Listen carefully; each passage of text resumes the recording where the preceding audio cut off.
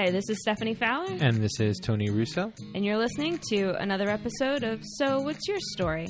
A podcast in which we talk to authors and writers about their writing, the stories behind the story, the writing process, and any other sort of miscellaneous writing stuff that we want to talk about. Today on the podcast, we have teacher and author Dr. Roger McIntyre, who spent his career in the child psychology and family counseling fields.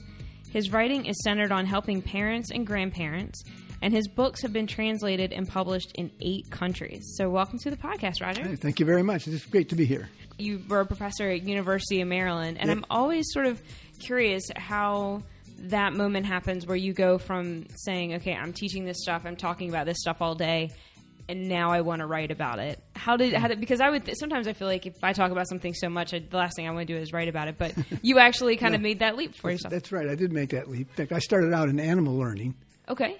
I trained dogs for the Army for 6 years, wrote their problems for Vietnam. And then I sort of started thinking about behavior of dogs and behavior of my kids. I had 3, and how they were similar and how the principles were similar. And so that got me going on it. And the more I thought about it, I thought, this is really right. And this is really more important than that was. Right. So you started out as an animal behaviorist? Yes. Yeah. And what drew you to that initially? Oh, I don't know. I guess the faculty that I had at Northwestern many years ago. And then when I got out of graduate school, I came to University of Maryland when I was 26. I never left. Yeah. I just stayed there. It's been a great place for that particular slice of psychology, and it's very good. Well, it's one of the things that they don't teach you until you're in graduate school. Like you're going into graduate school, and they're like, "Oh no, who do you want to work with, and what do you want to study?" And you're like, "Well, I don't know." And you're right. like, "Well, That's who's here, and what are they doing?" Right. And you have to pick the most interesting thing that is available to you. That's right. And if you find out that what you I would like to do this. Well, you can't do that here. How about this?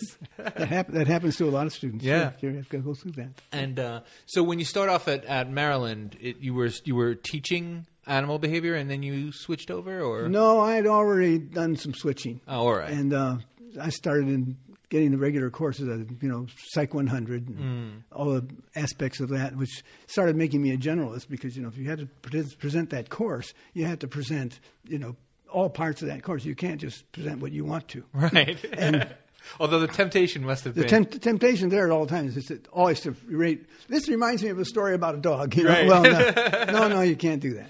So you have to learn to. There's a lot of people in the audience. They have to be serviced. It's really great. So the topics of your books are, so you're nonfiction. You're Yes. a nonfiction guy. Mm-hmm. So when you're approaching the topics that you want to write about, in your field, there's an endless number of topics. How did you particularly choose the ones that you decided to write about? Mainly because they were right in front of me. I had these 3 daughters, and every evening when I went home, and weekends, and every other time, I was facing those problems, and you grow up fast in that respect because they present those problems right away. Pam came home, with my first daughter. And she cried incessantly. She's screaming incessantly, night, day, everything. And Carol and I, my wife at the time, and I, struggled with that. And I started thinking about it. Well, I have dogs that bark too much. You might have heard one. And I learned what to do about that, and I learned what kind of signals to give. And I started learning how to do it with a human being. I had one in front of me, and Use what you got, right? That's why they call the oldest one the test baby. Right. Well, you can't make any excuses. It's here. It's in front of you. And this is real time. So what are you going to do? Right. And, you can't say, well, I'll go read a book. No, the kid is here and screaming right now. Fix it. Right. And you try to fix it. That's what you do. And what were some of the tips and tricks you learned early on? I'm just a hold 'em and rock 'em until one of you falls asleep. Well, when I got into counseling parents, I learned very quickly the first rule. And the first rule is the first thing the parent has to learn to do is to like the kid. And it's very difficult to do. Oh, yeah. No, we had a screamer. Our second one was a screamer. And I remember we were driving, and my wife at the time said, "Now I know why women leave their babies on the turnpike, because we were driving. There's no place else to leave them." So it's hard. It's hard when you're Yeah. a young parent to get over that, and so learn to like the child. Learn to like a child, and you got to find something to like. And a lot of times when I've started a PTA meeting or something like that, and I'll say, "How many people in this room love their children?" Everybody put up their hand. Love their children. Love their children. And they look at me like I'm nuts, because what kind of a question is this? And I said, well, here's a very similar question. How many of you like them? Like them? How many like them? And they, there's a long time for the hands to come up, and so I point that out, and then I say, well, that's the first thing you got to do, because if you can find something you can like, then in my terminology, I probably wouldn't do this right at first in a PTA meeting, but that becomes something you can reinforce. Okay, you like it, so you're willing to reinforce it because more of it would not be a problem. Right. And so you start there, and you hit that positive side, and you just keep on going on that side. That's what you have to do. And so, when did you decide that you wanted to start writing non-academic books for people for the general? Because these are all general readership books. All my books have been like that. For Love of Children, I wrote for Psychology Today in 1970. Wow. And it's a good book. They've had it in their book club. In those days, Psychology Today had a book club and was a pretty powerful place. And so that worked very well. And I don't remember why I wrote it exactly, but it was the first thing I ever wrote of any volume like that. Well, you feel like your discipline, more than many, you want to get in touch to as wide an audience as possible, because you don't have to. You can do it without being too technical, and you can bring along the layperson with basic things to make their lives better. Absolutely, and you find how quickly that happens. And when you go through it and you start in on those things, and you say to the grandma that can't seem to get along with her grandchild, and you say, well, the grandchild first of all wants to know, what are you saying about me? Mm-hmm. So if you know that point when she walks in the room, or he comes in the room, and that's the thing, it's top of their list. It may not be at the moment, but if it comes up, you'll find out it's at the top of the list. Right. Embarrass a teenager in high school, and he'll not want to go back. Right. He'll use that as an excuse to quit high school. So when you sit down, when you decide, okay, I'm going to pick the topic of, one of the books is 12 Steps to a Better, Teenagers and Parents, 12 Steps to a Better Relationship. When you sit down to tackle that, what is your thought process on how you're going to kind of pull these pieces together? I mean, because the way that I've read about your work is it's very easy to access. You're not making things like super complicated. There's a lot of examples within the work. Like, how do you sit down and kind of approach it when you say, okay, this is the topic, this is what I'm going to do? Right. How do you sort that process out for yourself? I do a little research first. For example, in Teenagers and Parents, I did a lot of work on alcoholism, being it's the biggest problem. I know that people think that the drugs are the biggest problem, but actually alcohol outruns them all in terms of numbers of people that it contacts and is a problem for. And so I started working on that and the statistics behind it, and how much trouble we have with it, and then what can we do about it? And all of those things tend to lead back to, well, the thing that the parents can do about it has to do with talking to these kids. And you get mothers and fathers both who say, I can't talk to him. He's so angry. I can't talk to him. We always end up in a fight, so I don't like to do that. I said, well, let's start working on how to do that. And I said, find this. This is actually a story that I've used several times. To find something this week. I usually meet with parents every week or so when I did a lot of it, and I said, find something this week about your child that you like. Okay? And when you find the thing that you like, and we'll talk about what the kinds of things it could be, then let him know that you know that and that you like it. Tell it to him. Okay? So I sent her home for a week with that assignment. She came back and I said, oh, by the way, what about the assignment that, about the liking and so forth? Oh, yeah, that was funny because I found it. He took some dishes out to the kitchen and I said, that's really nice. I really like that. And you know what he said? He said, what's the matter with you? And I said, oh, well, okay. So we talked that over a little bit. And then I said, well, let's go another week. So we went another week. And I came back to it again, and I said, did anything like that happen this week? And he said, yeah, he was saying that I was doing some of my homework and that was really good. And that's what I was telling the child, because he's working on some of the homework. And he got another weird response. I don't know how this is working out. I said, well, what was the weird response? He turned to me and he said, what's the matter with you? And I said, well, no, what do you mean? Well, you said you liked me. What is that about? And I said, Roy or whatever his name was, I love you. You're my child. I love you. Of course I like you. And this 11-year-old then says, wow. Right. And she told me that whole story just as I told it now. And I said, this kid is 11 years old. He's been with this person for 11 years, and he just found out just now that this other person likes him. Is there something wrong with the way we're communicating about that? And so I would work on that. So, you got to find that probably every day, probably more than every day. You've got to make that your biggest topic all the time. That's what you do. That's what parents do, first of all. And that's the only way they get to shape or influence behavior enough to go in a direction they think is better for them.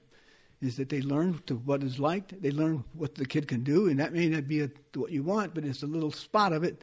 You got to start with that, and of course that gets into shaping and fading and so forth. There are other behavioral principles that bring about other behaviors. That's what we do. Yeah, no, I think that's you bring up a very good point. Like, this child has been with this person 11 years and just at that moment figured out that he was liked and loved. And I think it speaks to a very basic human...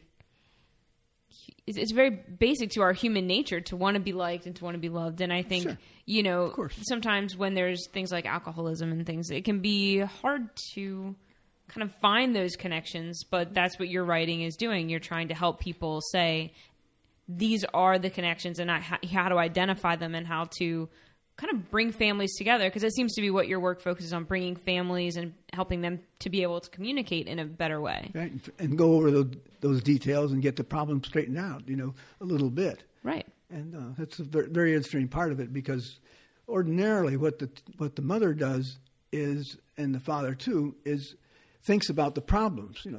Next time I get to talk to Billy, I want to bring up such and such because he's got a problem with that.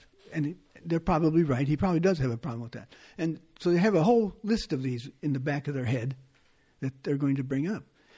So sometimes what I will do at the beginning is I'll say, one thing I don't want you to use when you have these conversations with your child, you cannot use the word you, Y-O-U. You can't use that word. So when you start to talk, and you're going to say, well, Billy, how you doing? And then he says, okay. And you say, well, that wasn't much of a good answer. Tell me what you did today. No, you can't use that sentence. You can't do that. So what are you going to do?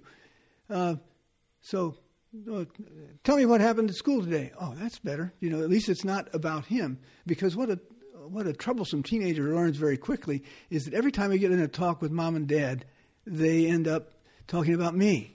And problems. Right. And I get embarrassed. And then I get pissed off.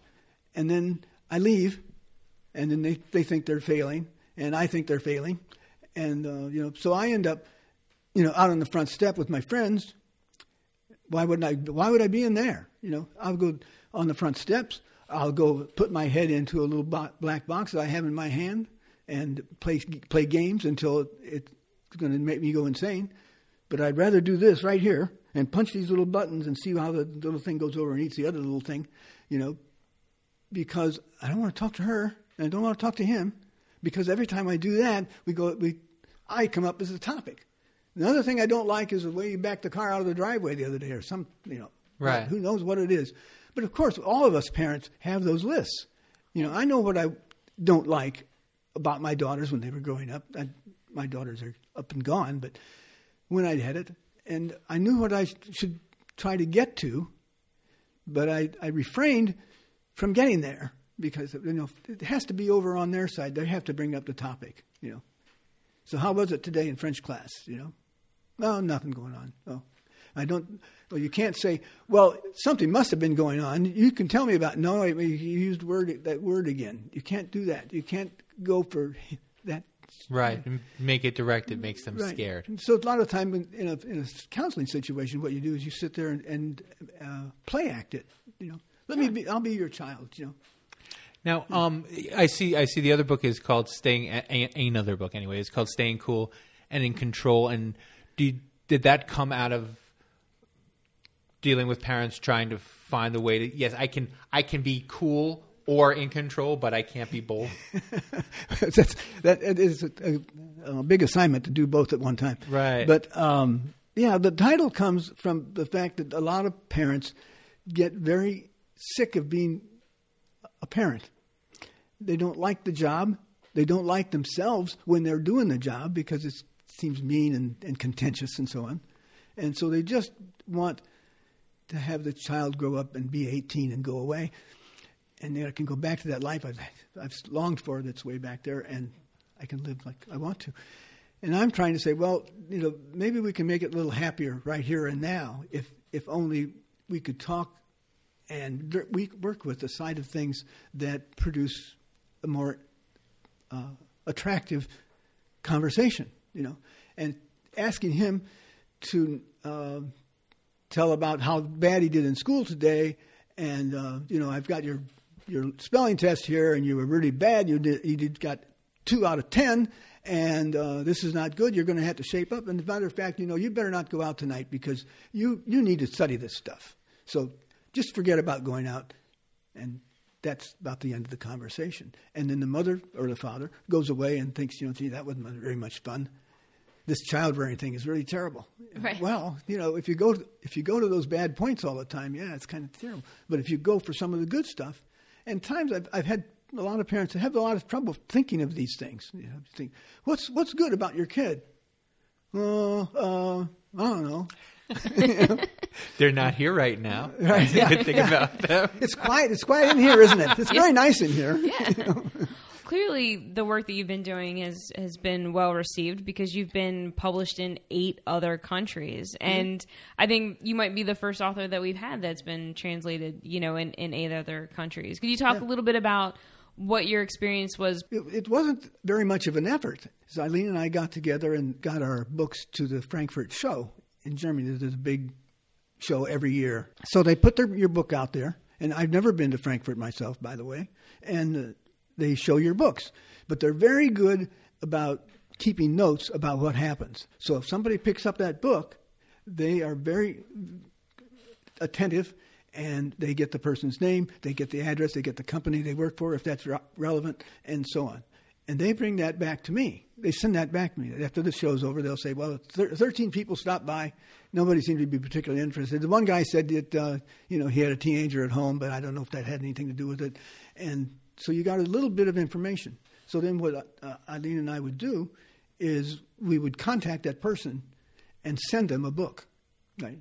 You can't be afraid to give away books. So give away. I can't succeed in giving away books. I can only succeed if I can mail it. Right. Because and don't put a return address on it. There you go. I'm sorry. Yeah, that's right. Anyway.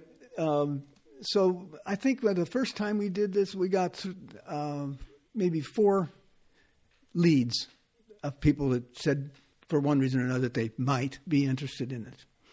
And so we wrote to them and sent them a book. And I think on that first time we didn't get any, but I think on the second time we did. And we had one, which was Lightbelt, which is a German publisher. And they wanted to see Teenagers and Parents. I've done Teenagers and Parents, 5 different revisions over the years of that book. Wow. Getting it ready. This is the newest one. But anyway, they liked it. And so they translated it into German, and they tell you, you can object to any translation problem you think we have. And, of course, I didn't have any because I don't speak any German. So I just went by that part. Whatever you say, I trust you. Do it. Sure. Do it, and we'll do it.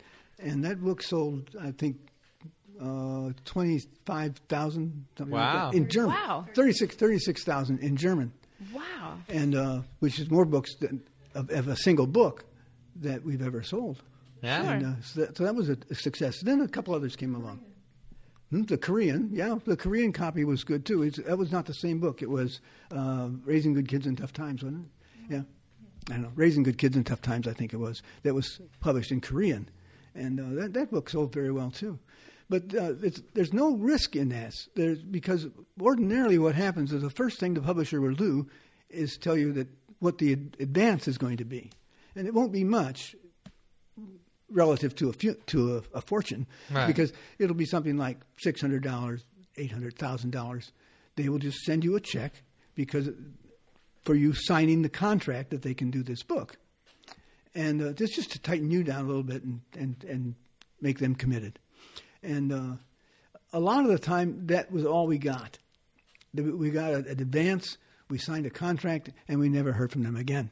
And sometimes that's what happens. Books in various languages, Slovenian and so forth. Yeah, I was just about to ask. So we know there's English because you wrote it in English, and we know German and Korean. But what are some of the other translations that were done? Well, Slovenian was done. I have to think about it for a while. Polish was done. To even try to tease something out of it, like the title. Right. Like the title to the Teenagers and Parents book in German is Pubertat, with an umlaut over that last A. I'm not even sure I say that right. I know it has to do with puberty, and puberty has to do with teenagers, and I know that's how they got there, but I really don't know what the word, right. how the word would be used or anything. They use it, and I said, fine. Oh my gosh, that's funny. And so we have another book here that you brought called Grandma, Can We Talk? And so you, I guess, leveled up generationally. Yes. And so what inspired you to start to bring another generation into the conversation about? Because I'm more of that age, and when I talk to grandpas and grandmas, a lot of time you come across very severely sad people because of the way it went with the grandchild. And, I start talking to them, and I realize I'm right back in the same conversation. They're saying, your mommy wanted me to talk to you about how you do your homework because you're not doing too well in that, and I need to talk to you. And, 2 times around with that, and they're gone, right? They haven't got time for grandma. When grandma comes over, they'll be out. Right. Sorry, I have I got to go down and see my friend. Bye. I've got a thing. Yeah.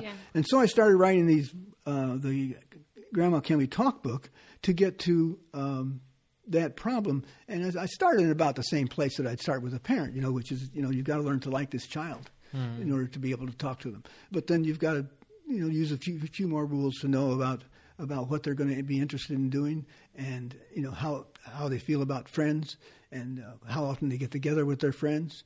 And you've got to stay off the topic. You have bad friends. I don't like your friends. You might as well tell them to their face that you don't like them if you're going to tell them that. Right. Sure. And you gain a reputation. Of course, the parent does too, but the grandparent specifically gains a reputation. And in the child's mind, grandma belongs to a certain kind of thing that they have come to realize over these talks that they've had, these encounters that they've had with grandma.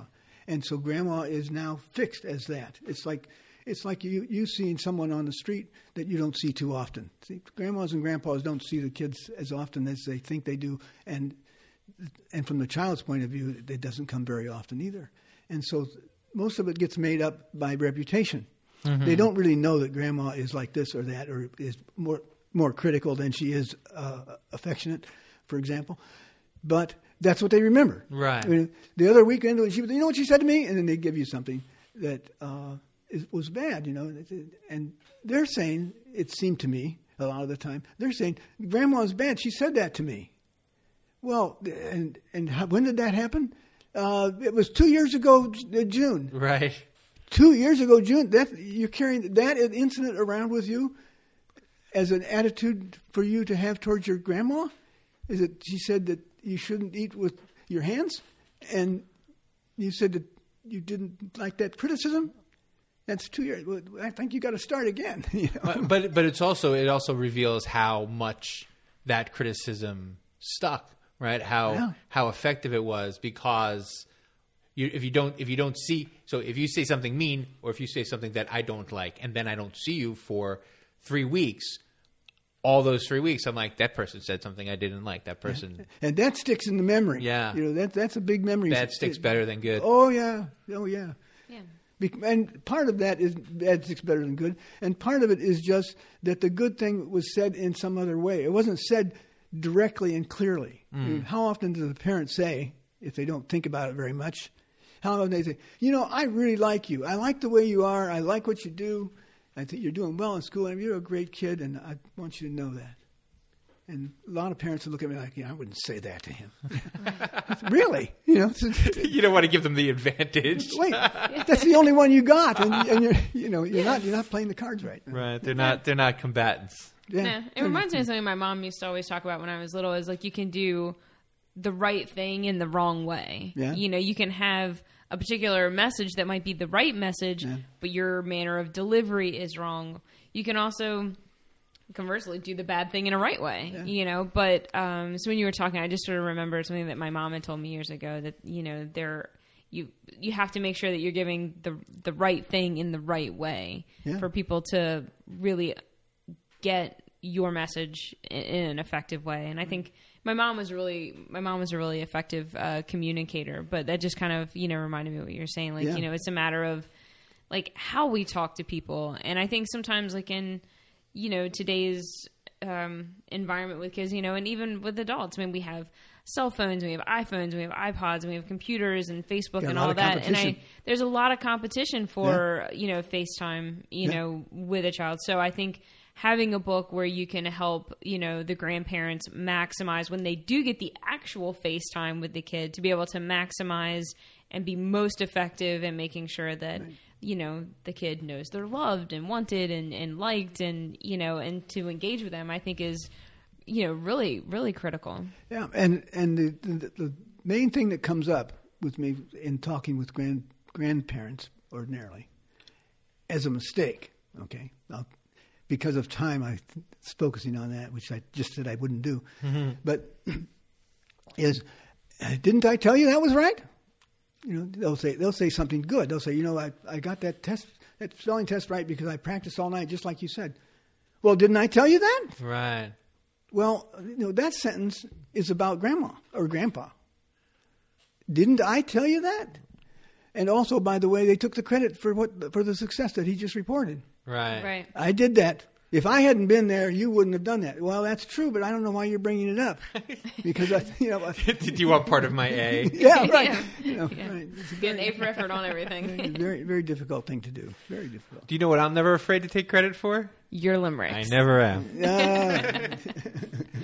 Well, if you like the show and if you like what you're hearing and you would like a limerick from Tony and a haiku from me, all you have to do is go to our website, which is www.sowhatsyourstorypodcast.com. Click on the Contact Us button. Give us your name, a mailing address, pick a word. Tony will put that word into a limerick. I will put it into a haiku. We will put it on a fancy schmancy postcard, slap a stamp on it, and we're going to pay somebody to bring it to your house. Just like it's 1856. Or 1905. Why not? All right, Stephanie. Well, now this is the part of the show where you thank the guest. Well, Roger, thank you so much for being on the show and talking with us. You're very welcome. I appreciate it. It was a lot of fun. So What's Your Story was recorded at Saltwater Media, an indie book publisher in Berlin, Maryland. Visit us at sowhatsyourstorypodcast.com, where you can find past episodes, guest bios, show notes, and all sorts of fun stuff. You can subscribe to the podcast on iTunes and Stitcher Radio. And if you like it, then feel free to give us a good review. Tell your story.